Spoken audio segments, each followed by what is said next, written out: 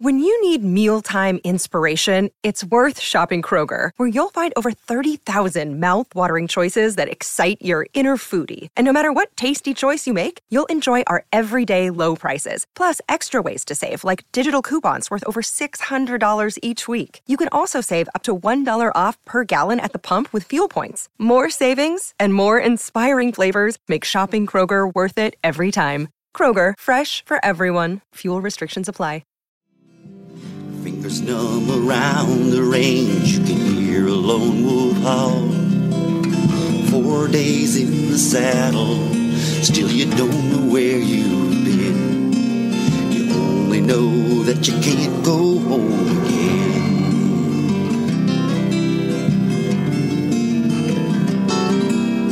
2 men dead in Callisville by the quickness of your hand. Killed them for a fool's gold. It was gold they never had.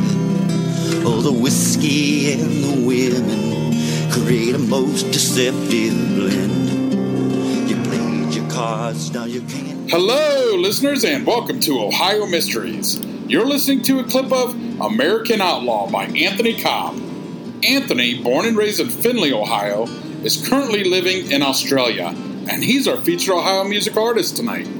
So stick around to the end of the podcast. We'll tell you more about him, let you listen to that entire song. And if you are a musical artist in or from Ohio, let us feature your music as well. Don't be shy. Just write us at feedback@ohiomystery.com and we'll make it happen. Now, let's throw another log on the fire, campers. Let's dig up a new Ohio mystery.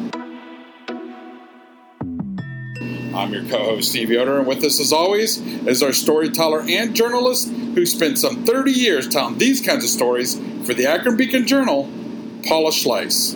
Hi, everybody. Was God himself intervening to keep Eddie Rickenbacker alive? In his autobiography, Rickenbacker said he thought so. He'd had so many misadventures as a youth, falling 12 feet into a cistern as a toddler, having to be rescued from a runaway car in a quarry, falling from a tree into unconsciousness.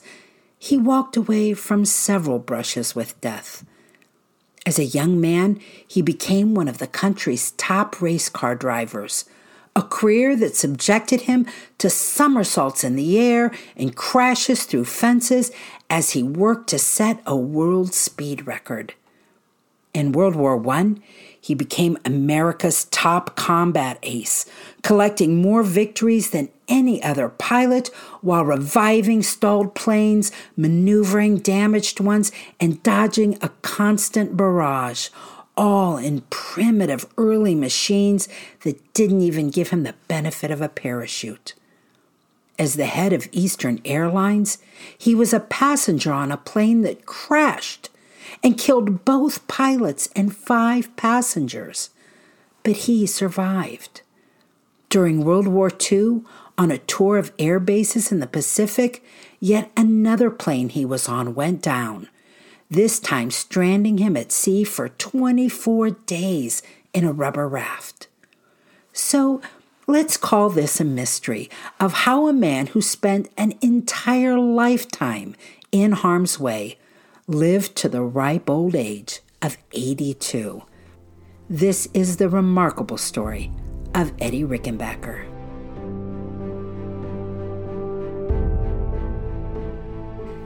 Edward Rickenbacker was born in 1890 in Columbus, Ohio, the third of 7 children born to German-Swiss immigrants. His dad, Wilhelm, was a laborer who worked in local breweries and for street paving crews. His mom, Lizzie, did other people's laundry. By the time Eddie turned 3, the family had settled into a small home on Livingston Avenue at the edge of the city limits. Eddie was a many-layered young fellow. He worked hard. Before and after school, he helped in the garden, fed the family's chickens, goats, and pigs, delivered the newspaper, and scavenged goods to sell to the junk store. He gave most of the money to his mom. But later, he would also describe himself as the black sheep of the family, always pushing boundaries. He became the leader of a small group of mischievous boys who called themselves the Horsehead Gang. He smoked Bull Durham tobacco, and he often played hooky from school. And then there was that sensitive side. He loved painting watercolors of flowers and landscapes, and for a time thought he might pursue it as a career. Now, Eddie was growing up in an age when cars and planes were first making their appearances, and he developed a passion for engineering. He and his buddies built push carts long before soapbox derby cars became popular. Once he fitted a bike with an umbrella to see if it would float off a friend's barn roof. It didn't. He seemed to have no filter when it came to danger. He once ran into a burning school building to retrieve his winter coat and almost didn't make it back out. He fell out of a walnut tree and was knocked unconscious. He took a roller coaster ride in a quarry cart and sliced his leg open. He had to be rescued by his brother twice from a passing coal car. When Eddie was much, much older, he would look back at those close calls and become convinced God had been saving him for a higher purpose. Eddie's childhood came to an abrupt end when he was 14 years old. His father was on a lunch break with his street crew when a man came up asking for handouts. It grew into a confrontation during which the man hit Wilhelm in the head with a level. Eddie's father spent 6 weeks in a coma before dying from the injury. The man who struck him went to prison, and Eddie dropped out of school and went to work full-time. He sampled a variety of jobs, even tried his hand at stone cutting, where he made his father's grave marker. Then he landed a job that sealed his destiny.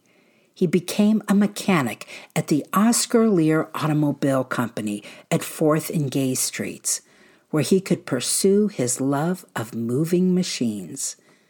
Chief Engineer Lee Freyer took Eddie under his wing, and when Freyer moved on to the Columbus Buggy Company as its chief testing engineer, he took the 16-year-old Eddie with him as an assistant.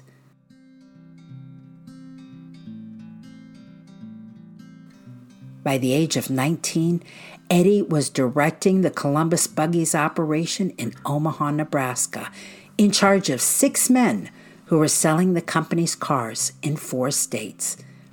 He also started entering races to draw attention to the company's cars. He was good, too good to remain a salesman. He started racing professionally. He ranked in the top 10 racers in the country, and then the top 5. In 1914, in Daytona, Florida, he even set a then world record of 134 miles per hour. He became a national figure, earning the nickname Fast Eddie. In 1914, the Los Angeles Times did a story on 24-year-old Fast Eddie and got a little creative with the facts. They called him Baron Rickenbacker and said he was the disowned son of a Prussian noble. That proved to be a little problematic because the world was on the cusp of World War I. The Prussians, of course, were the Germans, and the Germans were the bad guys. When Eddie later signed on to the British Sunbeam racing team and traveled to England to work on the development of his new car, Scotland Yard was on him before he left the boat. Suspecting he might be a spy, the Yard kept eyes on him around the clock for the 6 weeks he was in London. Well, Eddie was thinking about the war, too, but not because he wanted to join the Germans. From his hotel, he watched the Royal Flying Corps flying over the Thames and thought that's where he would want to be if the United States entered the war. Now keep in mind, the Wright brothers had flown their first plane barely more than a decade earlier. World War I would become the first widespread use of planes in a conflict. When Eddie got back home, he went to Washington to propose his idea for a new air squadron composed of race car drivers and mechanics. They were, after all, experts in speed and engines and maneuverability. But military officials wanted college-educated men for the country's new aviation branch. When America finally joined the Great War in April of 1917, Eddie was invited to the front in France to be a driver for military officials. It wasn't what he had hoped for, but it was an opening in a door, and Eddie took full advantage of it. When he was asked to become the chief engineer at the military flight school, he agreed in exchange for some flight training. He was given 25 hours of instruction in the air. Then he set about doing the job he agreed to do, constructing the U.S. Air Service's Pursuit Training Facility. Oh, how he hated watching those Ivy League college men come in for flight training. He resented their cocky attitude. They saw him as a simpleton and scorned his working-class manner. But Eddie stole every moment he could to stand in the back during lectures, and he used his spare time to take airplanes up to practice the maneuvers he had learned about. He soon found an ally in Lieutenant Reed Chambers, who allowed him to attend gunnery school in January of 1918. It was the missing piece he needed to become a combat pilot.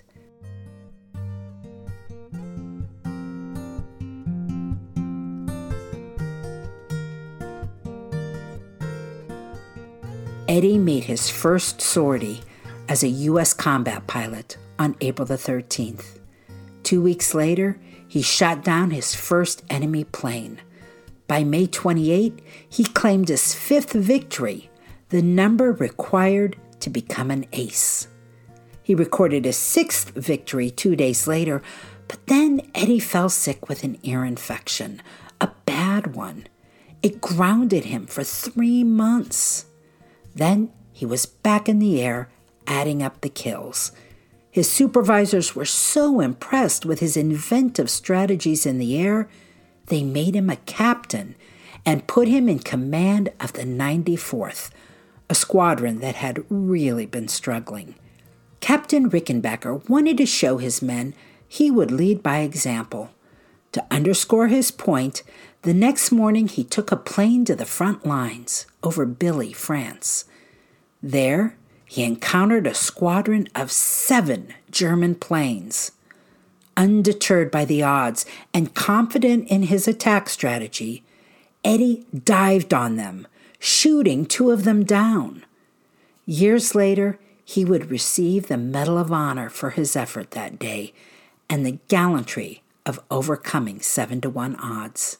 The 94th Squadron recovered well under his command, and he himself brought down 15 more aircraft in the final 6 weeks of the war. It gave him a total of 26 victories. That wasn't a guess. To be credited with taking out an enemy plane, there had to be witnesses, another pilot, someone on the ground, the physical evidence of ground wreckage. If you didn't have that, it didn't happen. And Eddie had faced many death-defying moments as he rose to the top. He returned from one mission with a fuselage filled with bullet holes and half of a propeller. On another mission, there was a bullet hole in his helmet. Yet another time, he brought down a plane by colliding with it. While the German aircraft spun downward, Eddie was able to recover his craft and sail away. And so it was that despite his late entry into the Flying Corps and his extensive grounding for illness, Eddie Rickenbacker became America's ace of aces. His 26 victories would remain a record until World War II, and it earned him the Distinguished Service Cross a record 8 times. So Eddie returned to America a war hero. He was welcomed in New York City by the Secretary of War and 600 friends and admirers, including some who had been shuttled in from Columbus. In Los Angeles, they threw him a parade. He wrote his memoir of the war and went on a speaking tour to raise money for Liberty bonds to help pay off the country's war debt. Rickenbacker was discharged from the Army Air Service with the rank of major in 1919, but he never used that title. He wanted to be remembered as a captain, the title he'd earned in the air, and most folks called him Captain Eddie the rest of his life. Welcome to Anthology of Heroes, the podcast that explores the most pivotal moments of history through the eyes of those who lived it. In this podcast, we don't spend our time recounting facts and dates. Instead, we follow in the footsteps of national heroes, kings, or ordinary people who lived and breathed the moments that shaped our world. We're not hemmed in by eras, borders, or religions. Instead, we seek out the tales of those who defied the odds and fought passionately for their beliefs. Whether they're right or wrong is up to you to decide.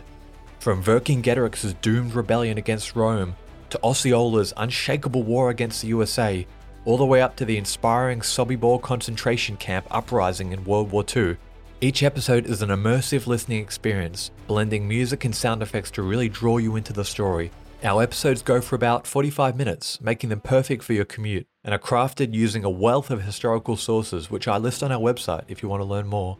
I'm the host, Elliot Gates, and I'm thrilled to have you joining me as we uncover history's hidden gems and illuminate the faded pages of our past. Look out for the Anthology of Heroes podcast on Spotify, Apple Music, or anywhere else you get your podcasts from.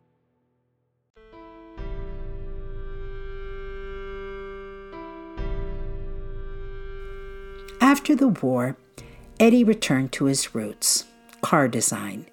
He helped develop an auto called the Rickenbacker, which was unveiled in 1922 and promoted and sold by the Rickenbacker Motor Company. It was also during this time that one of America's most eligible bachelors got hitched. Eddie met Adelaide Durant before the war in Los Angeles, where she was married to a racing competitor and a man so abusive that she got a hysterectomy to ensure she would bear him no children. Eddie met her again in 1921 and was smitten. She got a divorce, they married, and spent a 7-week honeymoon in Europe. They adopted 2 boys, David in 1925 and William in 1928, and settled in New York City. In 1927, Eddie bought the Indianapolis Motor Speedway and operated it for nearly 15 years, but he never took his eyes off the sky. He joined the leadership of General Motors, which put him in charge of a fledgling airline company, and yada, yada, yada. By 1935, he was the owner of Eastern Airlines, which he built into one of the major players in the growing passenger airline industry. Now, it was while he was traveling for Eastern Airlines business in 1941 when Eddie was in a plane crash that almost took his life. He was a passenger on a Douglas DC-3 that fell out of the night sky outside Atlanta, Georgia. 7 people were killed, including both pilots. Eddie was soaked in fuel and trapped in the wreckage. No one even knew the plane had gone down in the forested area until a survivor hiked through the pine trees to reach a payphone and call for help. The other 8 survivors had to spend the night in that metal tomb until rescuers could reach them. When an ambulance finally got Eddie and took him to the emergency room, he was presumed all but dead. He heard a physician tell the trauma team to leave him for now and work on those with a real chance at surviving. And so Eddie hovered between life and death for 10 days.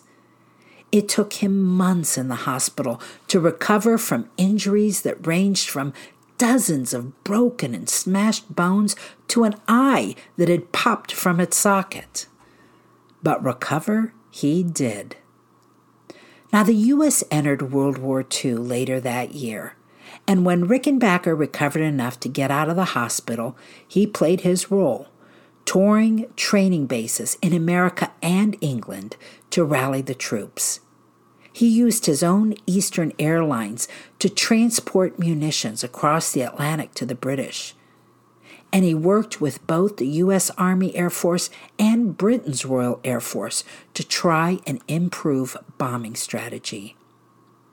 And then, barely a year after that crash in Atlanta, Eddie used up another of his 9 lives. It was October of 1942, and Eddie was on a tour of air bases in the Pacific.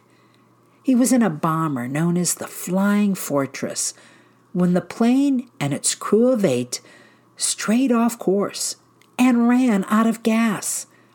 They were forced to ditch in a remote part of the Central Pacific.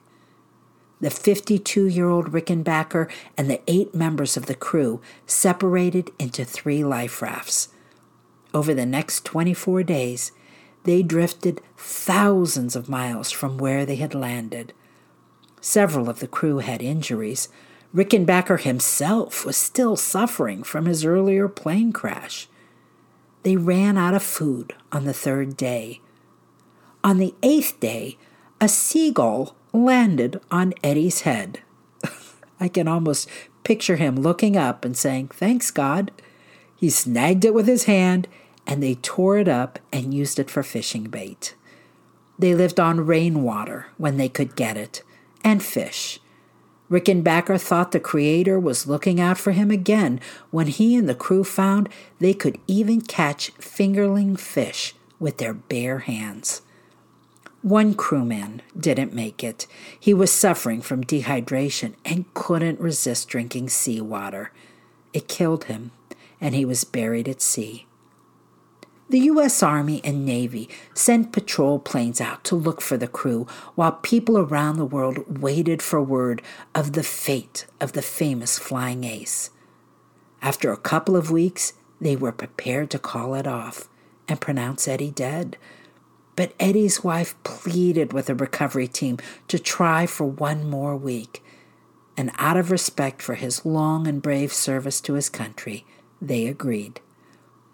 The 7 survivors on the rubber rafts decided to split up in the hopes of increasing their chances of finding help. One rode off by himself and was rescued on day 23. 3 others happened to cross a small inhabited island. The boat that Rickenbacker and 2 others were in was spotted by a patrol plane on November the 13th.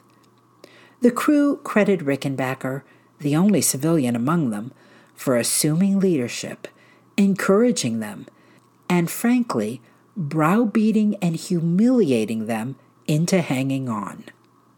As for Eddie, he was right back in the thick of it soon enough. The next year, in 1943, he went on an intelligence gathering mission to the Soviet Union. He provided the Russians with technical assistance for their American aircraft. In return, he came home with a lot of knowledge about Soviet defense strategies and capabilities, and even memorized a map showing the locations of all major Soviet military units. After the war, Rickenbacker continued as CEO of Eastern Airlines until 1959. In retirement, he and his wife Adelaide traveled extensively. In 1973, Eddie took Adelaide to Switzerland, seeking a special medical treatment for her. But he fell sick himself, first with a stroke and then pneumonia. He died July the 23rd in Zurich. His body was returned to Columbus, Ohio, and he was buried at Green Lawn Cemetery. Adelaide tried living without him for 4 years. She was completely blind by then. Her health was poor and getting worse, and she never stopped grieving.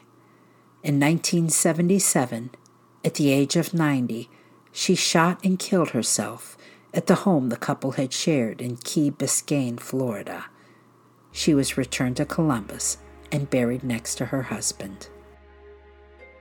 That's it for tonight, listeners. For photos, news, clippings, and more on this and every episode, hop on over to our website, ohiomysteries.com. Also, like, subscribe, leave a good comment, and tell a friend. That is the best way to help us grow. Ohio Mysteries is part of the Evergreen Podcasts Network. Head on over to evergreenpodcast.com to check out more podcasts from the Evergreen Group. You can also see us featured on killerpodcasts.com. And that brings us to tonight's featured Ohio musical artist. Anthony Cobb is number 9 in a family of 10 siblings from Findlay, Ohio. His musical journey probably started in 1970 when his brother Tom returned home from Vietnam. Tom brought with him a Creedence Clearwater Revival album, and Anthony was inspired to pick up a guitar. He's played in several bands over the years and found a regular recording partner in his buddy Kevin Smoody. Early on, some of their songs were picked up by college radio stations. Eventually, Anthony met his future wife and moved to Queensland, Australia, to be with her. He's still making music. Some of his songs are even featured on Australian country stations. The song we're featuring tonight is An American Outlaw. It was written in one of those special moments where Anthony picked up the guitar and the lyrics started flowing, and in less than 30 minutes, the first draft was done. His partner Kevin added a few other instruments of his own over the track, and voila, a song about free will and choosing the moral path. So let's have another listen to An American Outlaw by Anthony Cobb. Enjoy, and we'll see you here next week for another episode of Ohio Mysteries.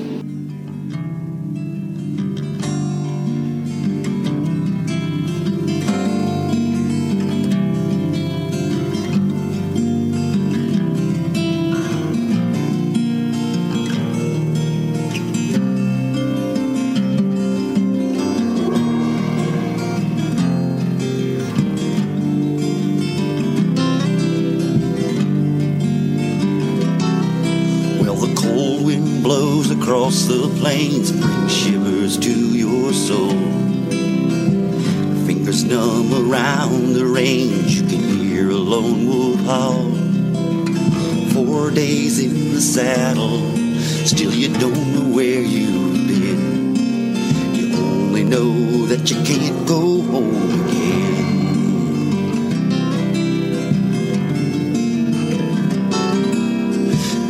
Dead in Callisville by the quickness of your hand. You killed them for a fool's gold. It was gold they never had.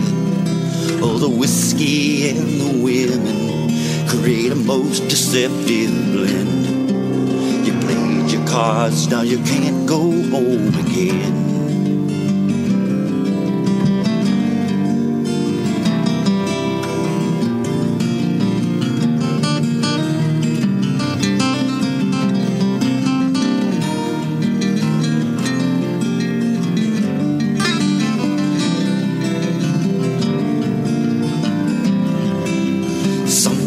There's a lawman who's gonna cut you down.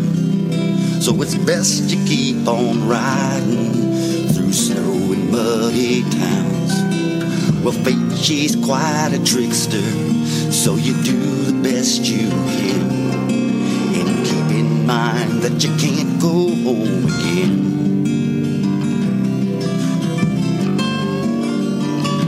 You can't go home again. Can't go home again. You can't go home.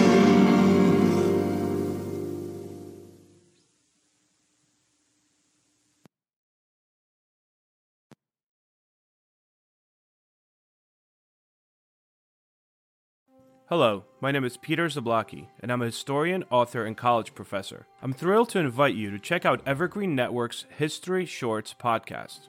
Every Tuesday and Thursday, join me on a journey through time, exploring the little-known and hidden gems of history. In each bite-sized episode, I'll dive into my original research to bring you intriguing historical curiosities you've probably never heard of, uncovering the fascinating stories that have shaped our world, from forgotten figures to overlooked events. And the best part? I've condensed all this historical goodness into manageable chunks, perfect for your on-the-go lifestyle. Whether you're commuting to work or squeezing in a quick break, History Shorts fits into the little time you probably think you don't have. Subscribe now and never miss an episode of the History Shorts podcast, available wherever you get your podcasts.